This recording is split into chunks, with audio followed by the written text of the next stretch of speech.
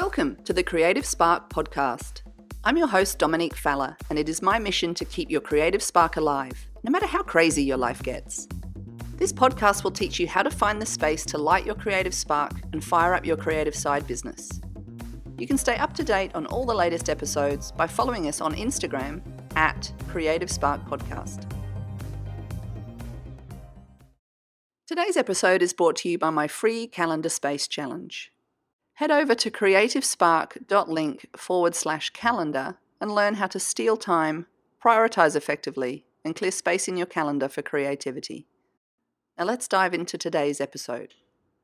You are listening to episode 11 of the Creative Spark podcast, and today we're going to talk about passion, specifically how your passions hold the key to what you really should be doing with your life. The majority of people are trapped in jobs they don't love. Surveys show the majority of people don't even like what they do. Considering you spend 8 hours a day, if not more, doing this stuff, it begs the question why people keep doing it. Money is obviously a great motivator. Getting your bills paid is important, but I'll never forget the conversation Jim Carrey had once in an interview where he said he'd watched his father fail at something he hated. If you're going to risk failure, why not try something you're passionate about instead? In Jim's case, he was passionate about making people laugh, and he didn't fail.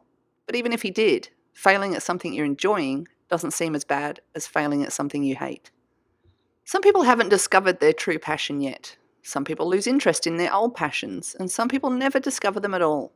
It might help if you replace the word passion with obsession, or maybe interest. It might be something you'd like to try and don't even know if you like it yet.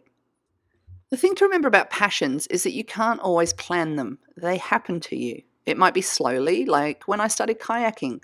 I wasn't passionate about it. I didn't even know if I'd like it, but I have a knee injury, and so my husband suggested we get a double kayak so that I could still keep exercising. After 6 months of daily paddling, I can safely say I'm obsessed. I'm absolutely loving it. Things I didn't even know I would love, like watching the pelicans fly low over the river, the peacefulness of the water and the open sky.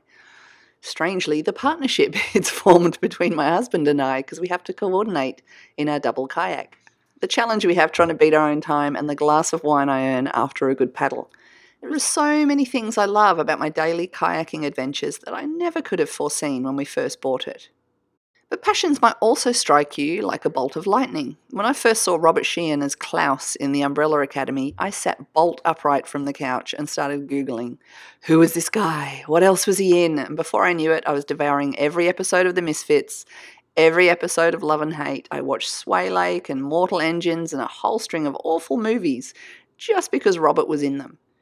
The trick with passions is to keep your eye out for them, cultivate them, try new things and give things a go looking for them. You won't find new things if you stick to the same well-worn paths, so novelty is a good start when looking for a passion. There's a reason this podcast is called the Creative Spark Podcast. Sometimes all it takes is a spark. If you're not 100% clear on what you're passionate about or what you should be pursuing, this is where a passion plan comes in. A passion plan keeps you looking for new things, trying and tasting and cultivating all the new experiences life has to offer. It also lets you know where old passions have turned stale. It's okay to have once loved yo-yos or dinosaurs or web design and no longer want anything to do with them. I used to be an illustrator for 13 years, but I haven't drawn anything for decades. When I was a kid, I was obsessed with riding horses, but then at 15, I sold mine and never rode again. I've replaced old passions and interests with new ones. So as part of your passion plan, it's okay to identify those old passions, thank them and set them free. Hanging on to your old guitar or paintbrushes or calligraphy set can sometimes bring on feelings of heaviness or guilt. If you're no longer passionate about them, set them free and cultivate new passions. You don't have to get back into them one day if you're just not feeling it anymore.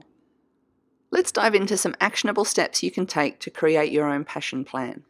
So start by listing all the things you loved as a child. And children seem to embrace passions much more easily. They get obsessed with things and then 3 weeks later they've put it in the cupboard and never pick it up again. It's a perfectly natural activity. It's us trying to find out what we're into and what we're not into. Is this for me or is this not for me? And kids are really good at getting obsessed at something and just really immersing themselves in it. As adults, we seem to have this deal where you've got to be able to make money out of it, or it's got to be for a purpose, or it has to prove its worth or something before you even pick it up.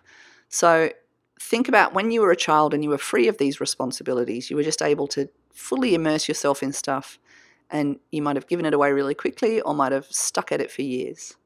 So as I said, when I was a kid, the things I was obsessed with were horses and rocks. I know that sounds really weird, but I wanted to be a geologist, and I think my granddad gave me a book on identifying rocks, and I just thought this was fantastic. And look, I still really like rocks, but I'm certainly not going to cultivate that as a passion as an adult. Same with horses. I loved riding them and everything about horses, and I'd read horsey stories, and I'd had model horses, and I made little horsey jumping, like 3-day event setups in my backyard with little fences and little things for the horses to jump. And in the end, I loved building the models and things more than actually riding the horses. So that formed a new part of my career path, to actually go and make little worlds and things. So once you've taken a trip down memory lane and thought about all those things you're obsessed with as a kid, and I'm talking, 5 to 15, think about all the things that you were passionate about 5 years ago. So in recent memory, list those out. So once you've written all the past things that you've been obsessed with or passionate about or interested in, write a list of all the new things you'd like to try in the future. The one-day list, the someday I'd love to. What are those interests? What are those pursuits? Write them all down. So once you've got your list, for each passion you've listed, past, present and future, rate its importance on a scale of 1 to 10. 1 being you really don't care about it, and 10 being really important to you. Take a look at the things you've ranked 7 or above, and write down some steps that you can take now to fan the flames. How can you turn these things into raging fires of passion if they aren't already? So like I said earlier, I didn't know that I was going to be passionate about kayaking. I didn't take it up because I was passionate about it. I took it up because my husband suggested it as a way to exercise without hurting my knee. Fairly early in, I knew that this wasn't that bad, and I actually quite enjoyed it, and there were things about it that I liked. And so for me to fan the flames of that passion, I had to make sure it was more comfortable for myself. So I went and got some proper gloves because I was getting blisters on my hands.